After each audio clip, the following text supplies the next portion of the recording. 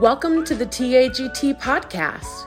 Come along as we work to connect the GT community and explore new ways to meet the unique needs of gifted individuals. This is the TAGT podcast. This podcast was recorded at the TAGT annual conference, Gift Ed 22. Hello and welcome to the Texas Association for the Gifted and Talented podcast. I'm your host, Michael Fluchet. A special thank you to our sponsor, Renzulli Learning. Check them out and get your free trial at renzullilearning.com. Today we're chatting with Professor of Gifted and Talented Education in the College of Education at the University of South Carolina, Thomas Hebert. Tom has more than a decade of K-12 classroom experience working with gifted students and 25 years in higher education training graduate students and educators in gifted education. He has also conducted research for the National Research Center on the Gifted and Talented. He served on the board of directors of the National Association for Gifted Children. Tom is the author of the award-winning Understanding the Social and Emotional Lives of Gifted Students, a book on gifted males entitled Talented Young Men Overcoming Tough Times, and Exploration of Resilience, and most recently, Guiding Gifted Students with Engaging Books. Mr. Hebert, thank you so much for being here. How are you today? Great. It's great to be here, Michael. Thank you. Man, it's great to have you, and it's great to have you at this conference. And when I think of you and I think of your work, obviously I think of the social and emotional lives of gifted students. As an educator, why did this aspect of gifted students strike you as fascinating to where you've poured so much time and energy and research into this? Ooh, I guess I can think back to my very early years as an educator. My very first year of teaching, I left Auburn, Maine, and I traveled to Douglas, Georgia on a Greyhound bus. And I was hired to be a U.S. history teacher at Coffee High School in Coffee County. And that very first year of teaching, I met some wonderful young people who really led me to think differently about bright kids. And in the first row, first seat, was a tiny, petite little woman named Michelle Oakes. She scarfed up everything I could deliver in U.S. history. She was as passionate about the administration of Grover Cleveland as I was. She was the most conscientious young student I've ever had in class. And I was struggling as a teacher to figure out what I could do for someone as highly gifted as Michelle was.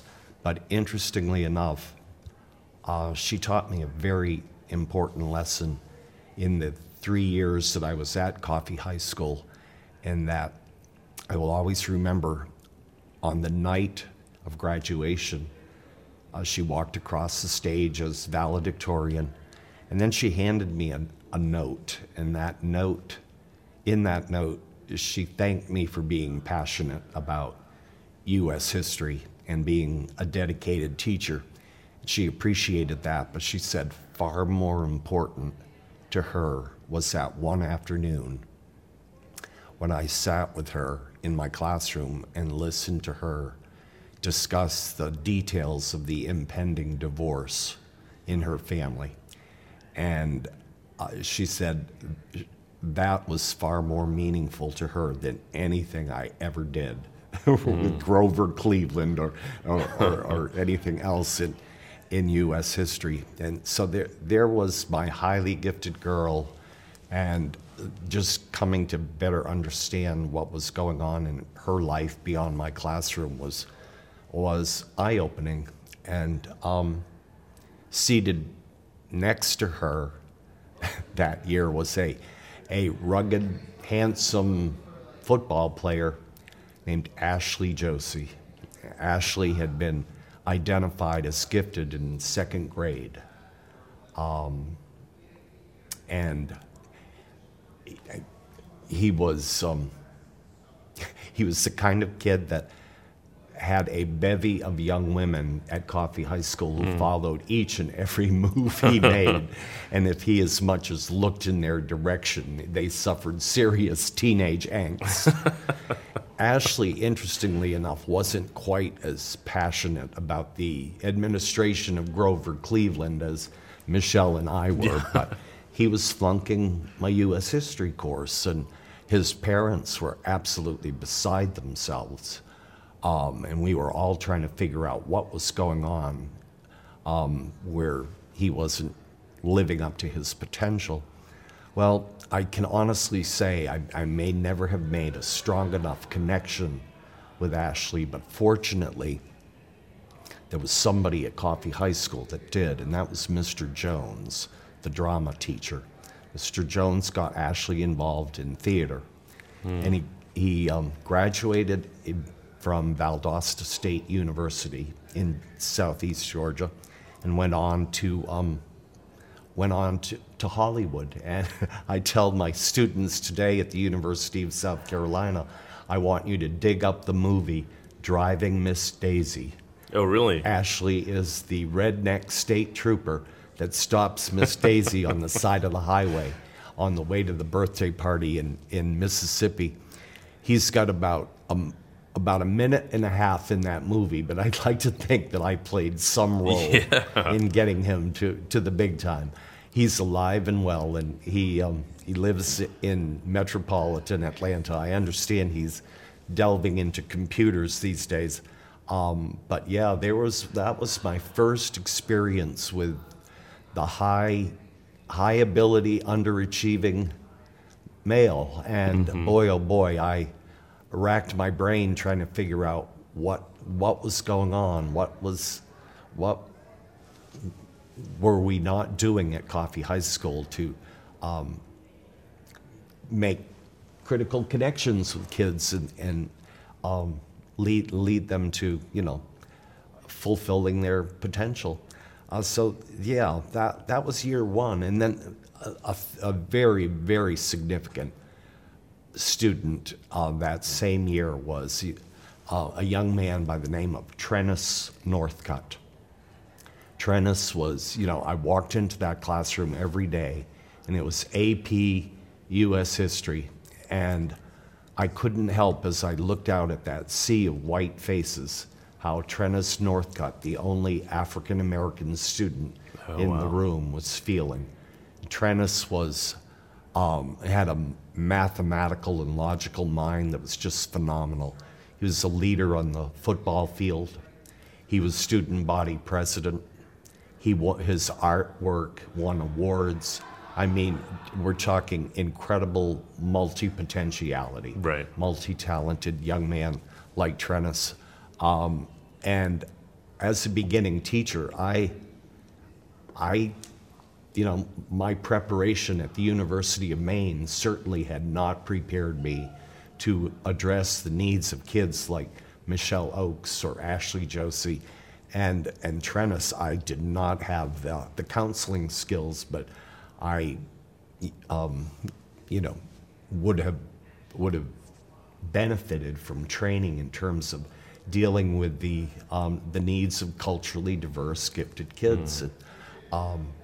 Anyway, Trennis went on to graduate from Morehouse College and then moved on to Georgia Tech. And today he's currently thriving in the corporate world, doing extremely well in the Dayton, Ohio area. So my years in the classroom, my early years in the classroom, I continued at Coffee High School to meet more kids like Trennis and Ashley and Michelle, and there were they helped me to realize early on that, hey, I'm not I thought I was passionate about U.S. history, but I discovered I was far more passionate about adolescence and about the psychosocial well-being of the young people I was working with. So I called the State Department of Education at the time after 3 years of being at Coffee High School, and I said, I'm single, I'm down here in tobacco country, tell me where I can go to study this gifted ed stuff. I really need to know more about this gifted ed stuff. I can go anywhere. And the woman at the end of the phone, on the other end of the line, said one word at the time. She said, Renzulli. Yeah. And I said, oh, what's a Renzulli? And she led me to the work of Joseph Renzulli, and I philosophically connected with what he was saying. This was late 70s. He was obviously talking about the broadened conception of giftedness right. and talent development. And so I packed my bags and headed off to grad school. And it was also earning my master's degree at UConn and then moving on to a K-6 position in Torrington, Connecticut. I was teacher of the gifted K through 6. And wow, learning, that's really and truly where I learned to teach, is working with elementary school kids, shifting from the high school classroom to an elementary situation. But boy, oh boy, needing to know more about the psychosocial needs of these very bright kids was a critical component of my day-to-day activity. So right. that proved to be very important. Wow. So, and I think teachers listening can really relate to some of the stories that you shared in terms of the work that we do within this broad scope of gifted education.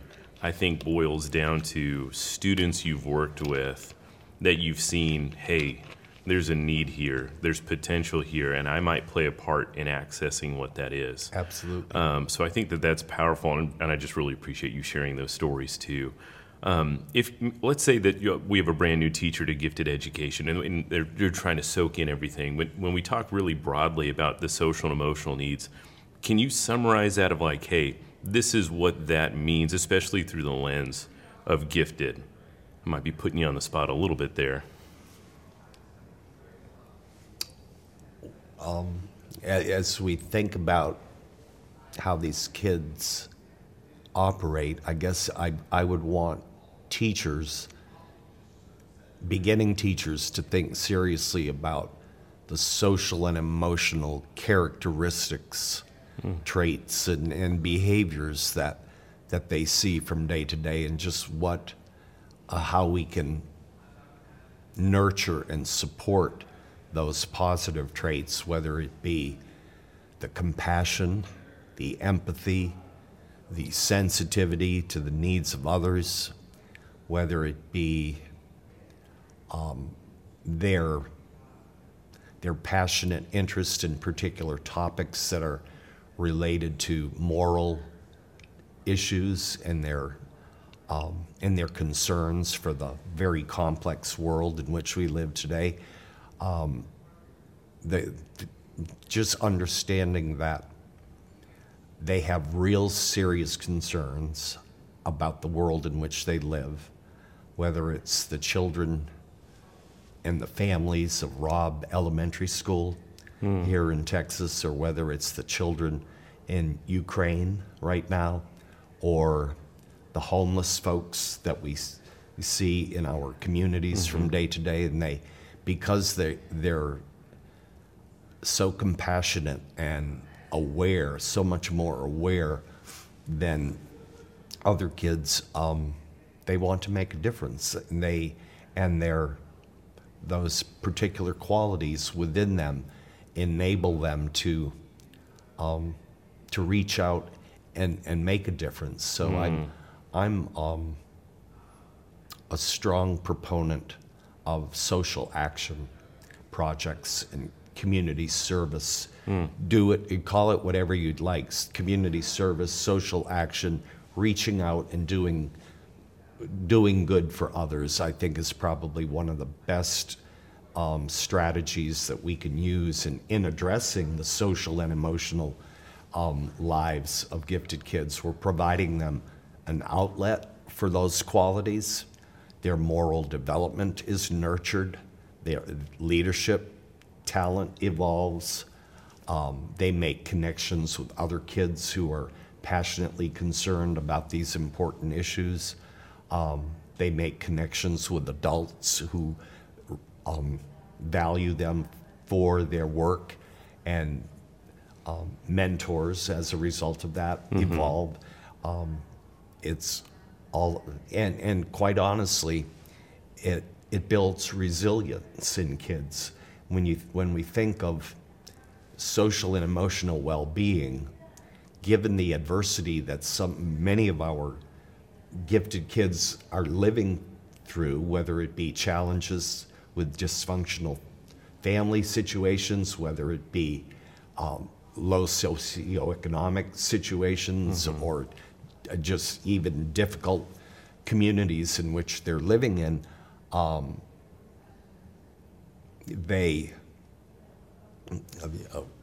their involvement in classroom projects that are connecting to these social and emotional qualities, the involvement in social action kind of work, really helps to fill. I'd like us to think about it as an emotional gas tank that gets filled with good feelings, positive feelings about self. And when your gas tank is full of good feelings, that only helps you to overcome the tough stuff in your life. And so yeah, those very important qualities that I've come to appreciate over the years truly make a difference. And of course, I'm an advocate of folks out there who connect with the Dabrowski theory.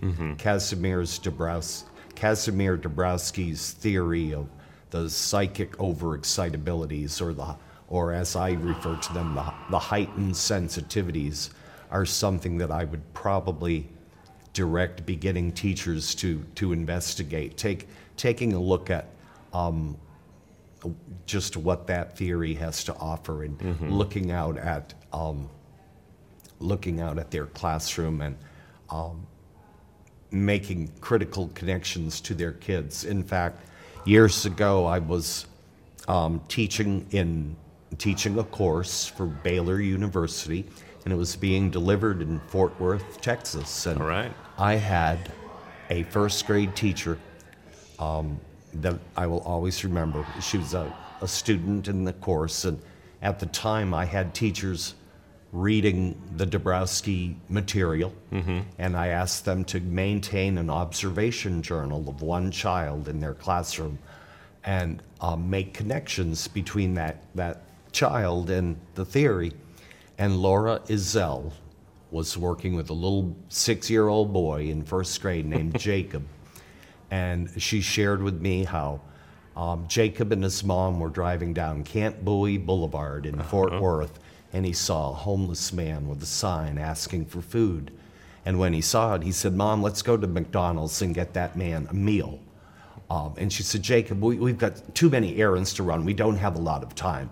I just can't take time to do that." And he said, "That's why they have drive-thrus, Mom, for busy people like us without a lot of time." So needless to say, Mom listened closely, and they went to McDonald's, and 6-year-old Jacob got out of the car by himself and delivered the man the meal.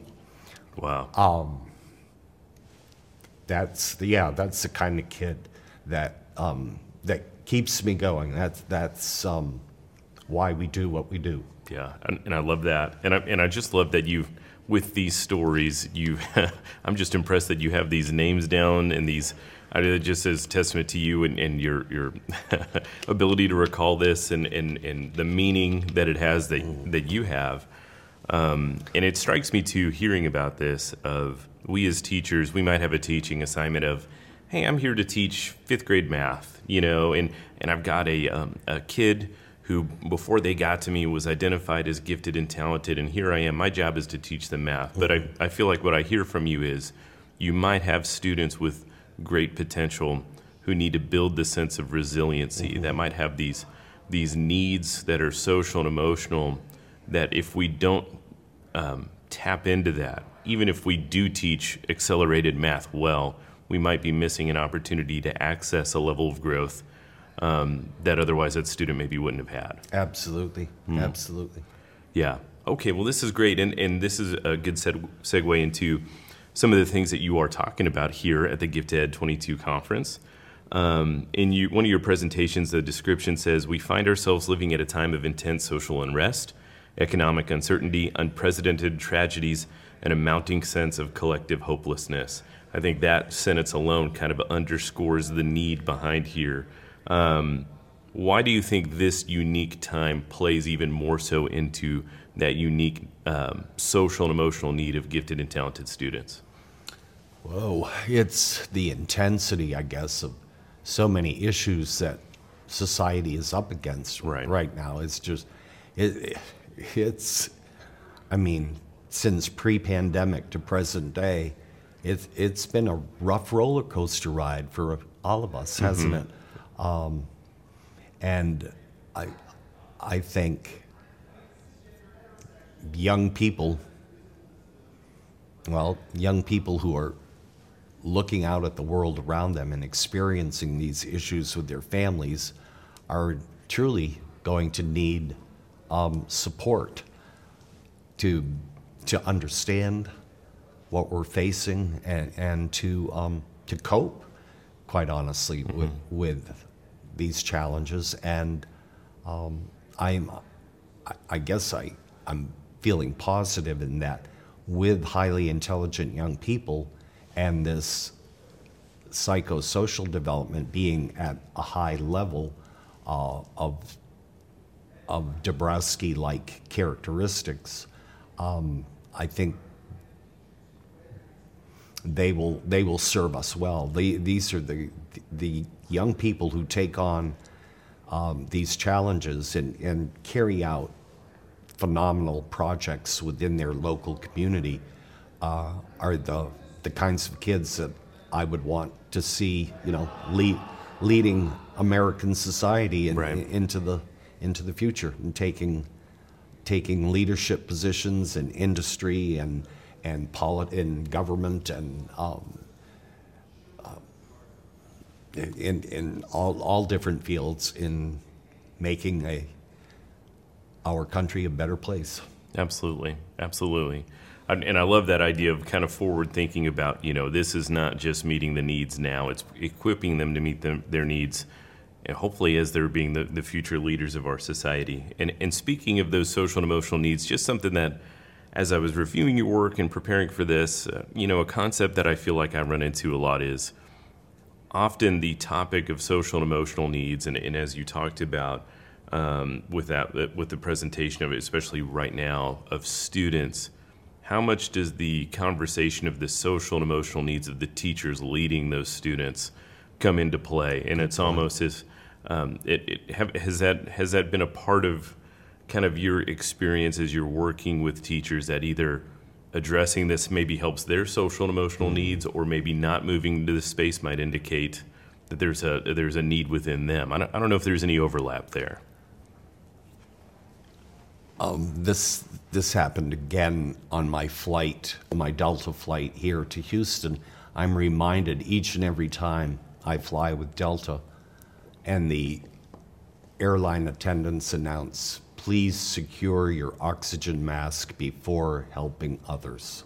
And I repeat that to teachers. You've got to take care of yourselves if you're going to take care of kids. Right. And yes, absolutely. The social and emotional, the emotional well-being of the teacher is critical, and we really need to do more to support teachers with that. During the pandemic, all of a sudden we had relaxation and mindfulness workshops, whether online or face-to-face. Well, absolutely, much of that is critical. So stress management and anything related to taking care of self physically, mentally, emotionally, socially, if we're going to continue to support bright kids, absolutely. Yeah. And I would say it's probably important to model that for kids, to let them know that I too have to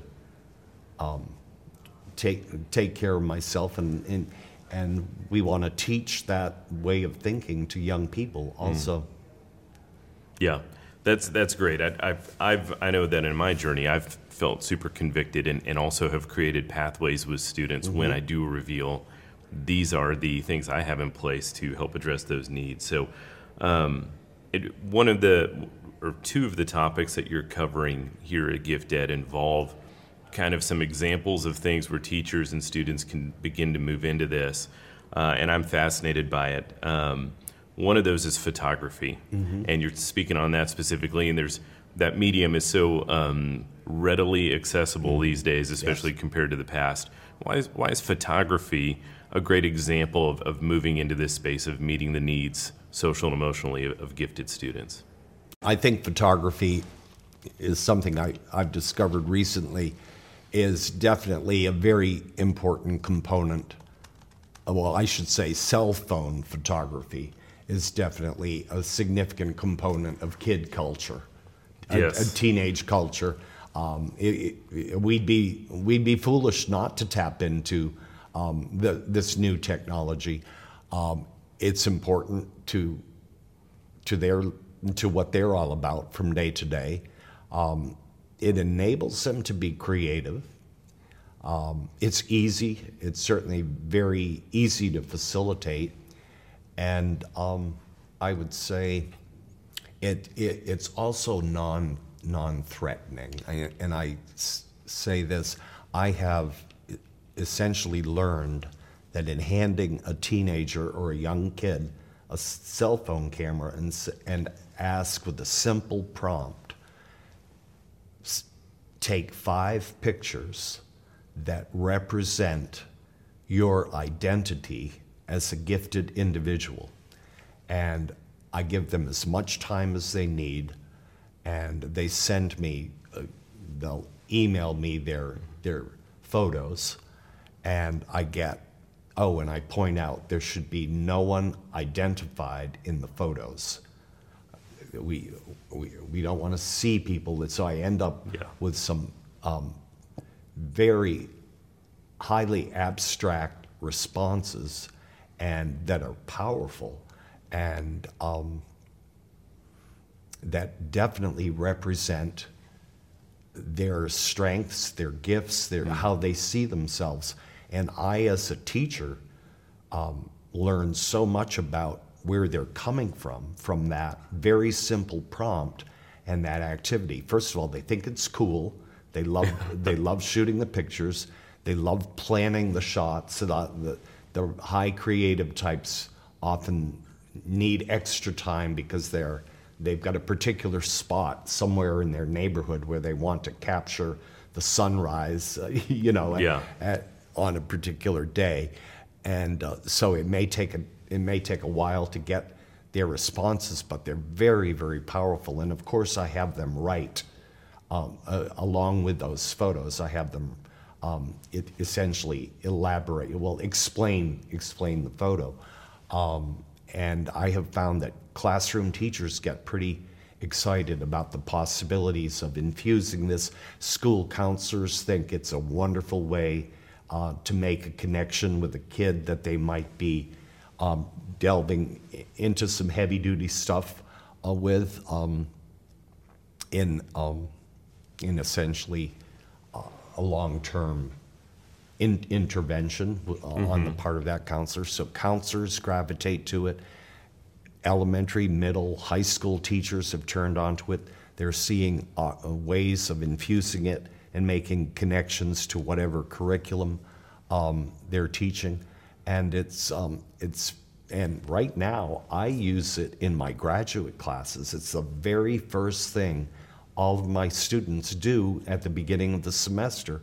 And those 5 photos from each of my grad students is something that I hold on to, and just the conversation from those photographs enabled me to build community within that graduate class with a large group of students. We don't have a lot of time in one semester. It's 15 weeks, and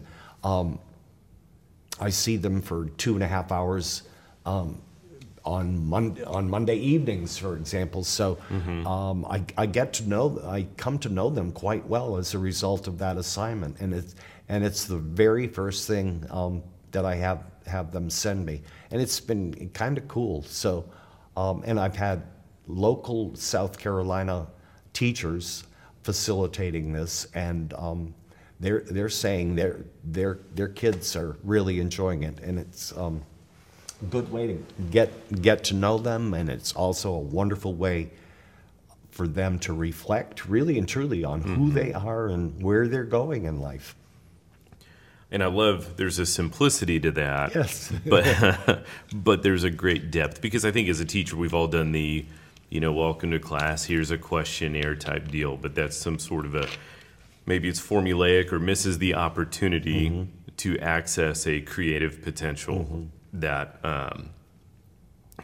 especially our gifted population is going to bring to the table. So that's powerful. Yeah, and you're kind of leveraging that medium to find something. And also I feel like you're setting the expectation of the work that we do here isn't just work that we do. It's impacting and connected to who you are, your identity. And I bet that has a lot of value with kids in general, much less our gifted population. Absolutely. I started using this strategy as a qualitative researcher.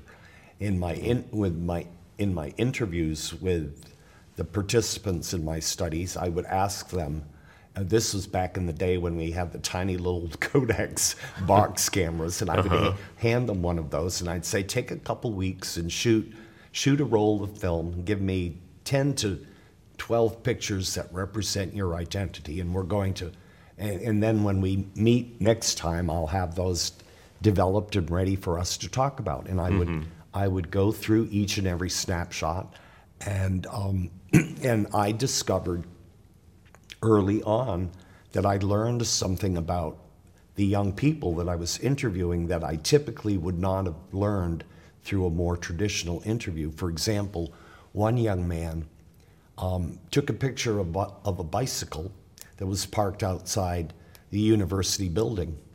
And when I had the photographs developed, I thought, oh, well, he's probably going to talk to me about his physical fitness routine. What I didn't notice was that the bike had a flat tire. And he said, you see that flat tire on that bike? In our conversation, he says, you see the flat tire? He said, that's my learning disability. It hasn't enabled me to travel as fast and as far as I would like. Oh, man. And I thought, whoa, I don't know that I would have picked up on that in a more formal interview. So it enables, I think it provides them psychological safety in terms of sharing themselves. So I've gotten rich information from young people, and I think classroom teachers would benefit from this. English teachers get very excited about the possibilities and the writing assignments that might be connected to something like this. Right. So right. I cheer on the English teachers. Absolutely. That's great. And one of your other topics that you're discussing here is not just photography, but also looking at literature broadly. And I feel like I had a few aha moments in my journey when I really realized how powerful literature can be, again, in acknowledging that these needs of the students and giving kids maybe some people to relate to. So why, from your experience, why is literature an important component or maybe an important tool along the way of meeting the needs of kids socially and emotionally? I think it's all about identification. Identifying with the main character in a young adult novel or a picture book, or it's about making a connection with the lessons that are learned through that main character's experience and thinking about how that might apply to my life. And if it's a book on schoolyard bullies, how can that young elementary school child in a classroom discussion with the teacher walk away from that classroom with some better understanding of what bullying is all about and how they might cope with that with strategies that have evolved in the discussion of the book that they can apply to, next time somebody calls you a nerd or a dork or whatever. What are you going to do about that? And as a result of a good conversation with kids around that picture book or that young adult novel or whatever, I think books have powerful potential for making a difference for kids.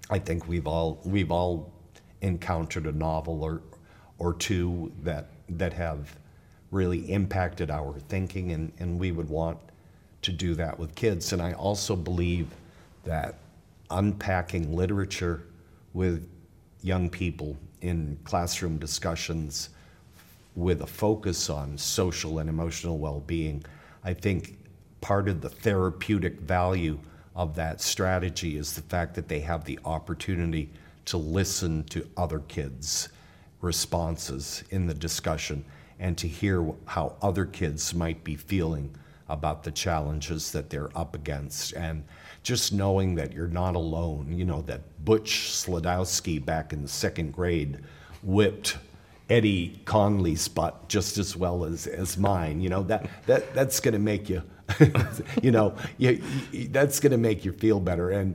And you're going to let Eddie Conley know that, man, I really felt better when you shared with the group that you too were up against Butch Slodowski back in those days. That made me feel better.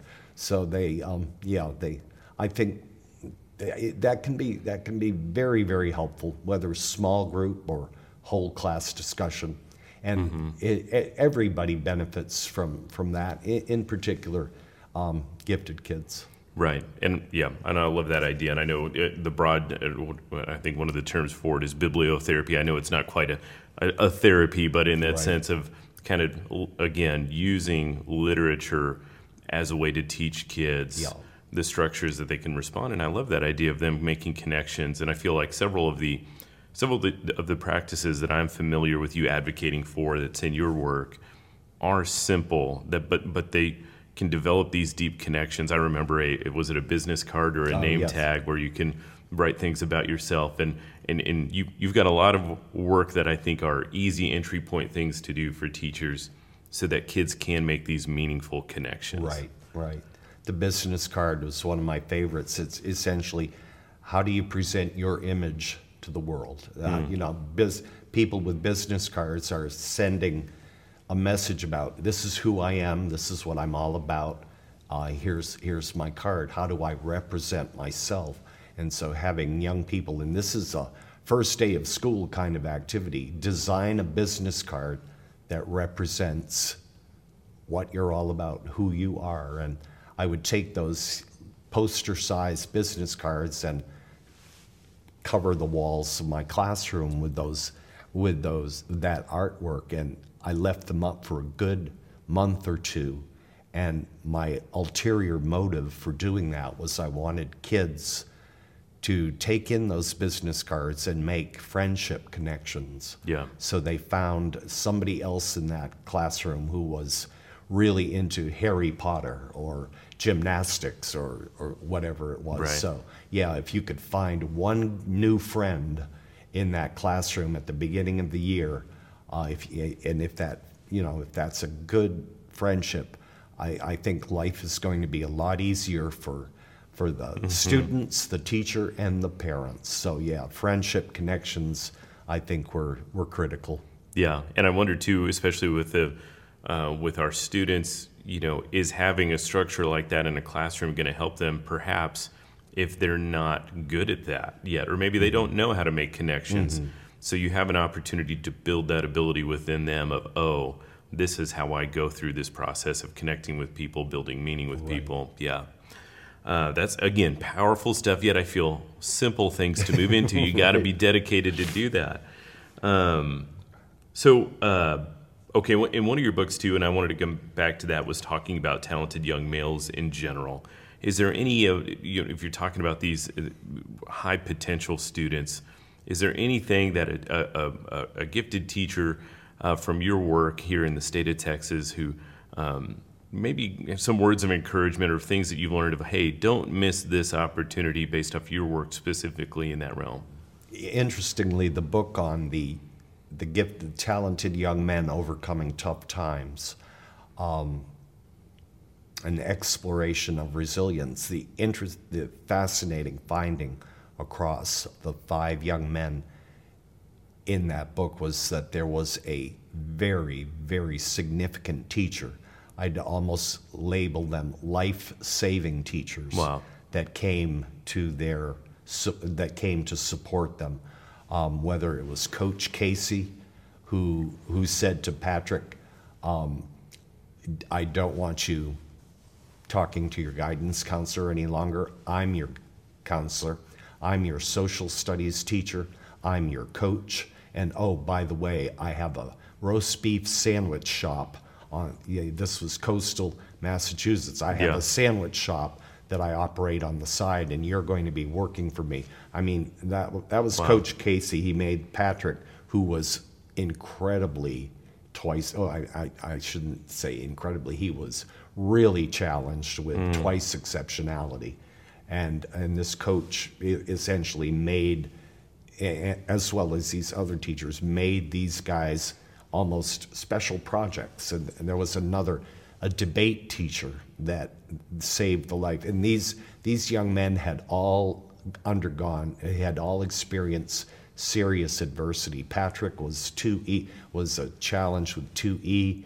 Keith was coming from poverty and from bullying and bashing.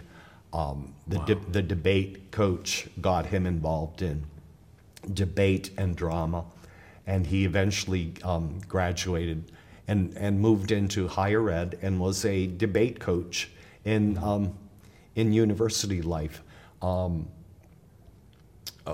A young man in rural Kentucky, incredibly impoverished family situation, alcoholic father. There was an outward bound teacher in his life who said, there's a brand new high school that's going up and that's being built in Bowling Green, Kentucky, a magnet high school for math and science, and they're looking for the first class. They're asking for students across the state to apply to graduate from the inaugural class. And she said, this was Sebastian, Sebastian would be ideal for that program. There was no car at home. The outward bound teacher said, I'm picking you and mom up at 7 o'clock, and we are driving across the state of Kentucky, and you are going to go to that interview.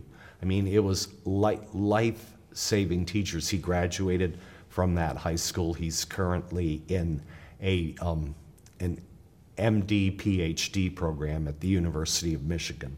Just phenomenal young men coming from just horrific situations. And that very powerful relationship with the teacher was indeed the most significant theme across the 5 stories. I could go on. I could do 3 podcasts on just the book alone, but I would.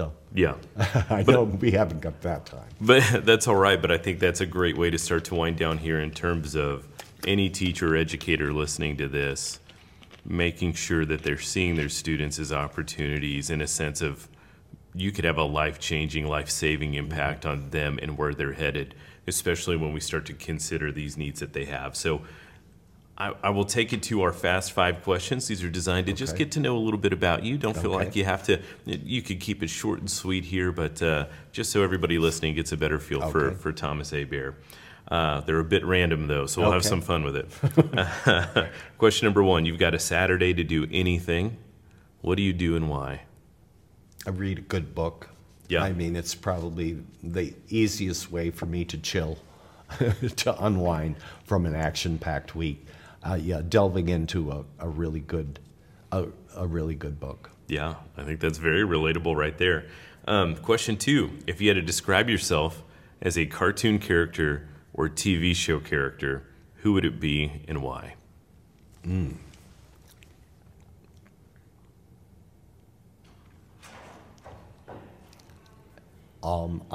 Interestingly enough,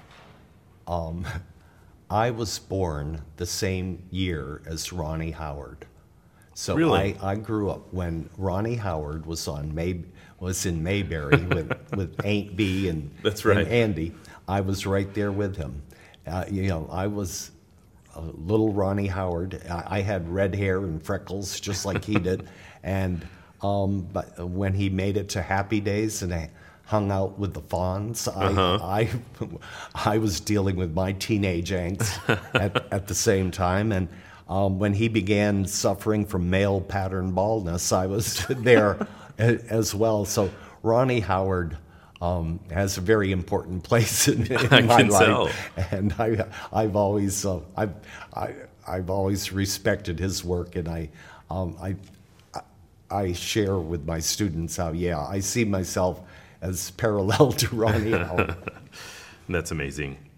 Question number 3. If you could tell an earlier version of yourself one thing about how you learn, what would you tell them? Oh, but as you can see, I learn through stories. Powerful. I tell stories. If an instructor in a college course, or even, someone at the pulpit in my church is delivering the message through a story, I'm going to remember that far, far more than in any other way of delivery. So I would say, I've come to understand my learning style is definitely related to that. Well, I think a lot of people would connect with that for sure. Question 4, who has been an inspiration in your educational career? Oh, you know the answer to that one, Michael. Joe, I would not be here today if it had not been for Joseph Renzulli and Sally Reese. I just consider myself so fortunate to have had them as mentors in my life. Yeah, amazing. And last question, number 5. If you had to tell teachers to do one thing to develop student potential, what would it be?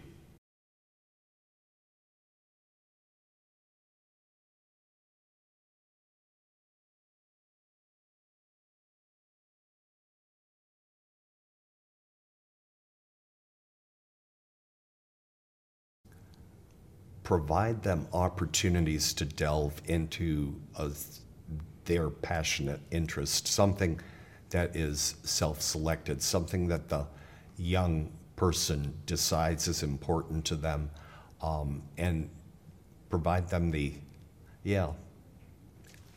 really opportunities to dig into whatever it is that they are turned on to, and support them with the resources that they need. It's all about talent development through an enriched approach, and I think the whole notion of pursuing a project that I get to do, that I choose, and can share that with people who are interested in that very same topic, it certainly is a powerful way for gifted kids to learn.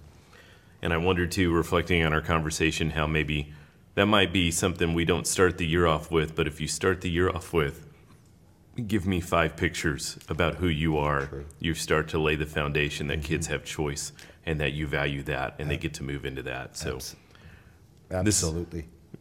This is a great conversation. Thank you so much for being here. If people who are listening want to find out more about Thomas Hebert and your work, where would you send them? I would send them to my email address. Yeah.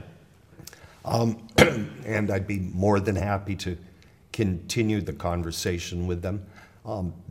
I get lots of chuckles from time to time in that my email address is tahebert@sc.edu. And when you look at that, it looks like the Bert.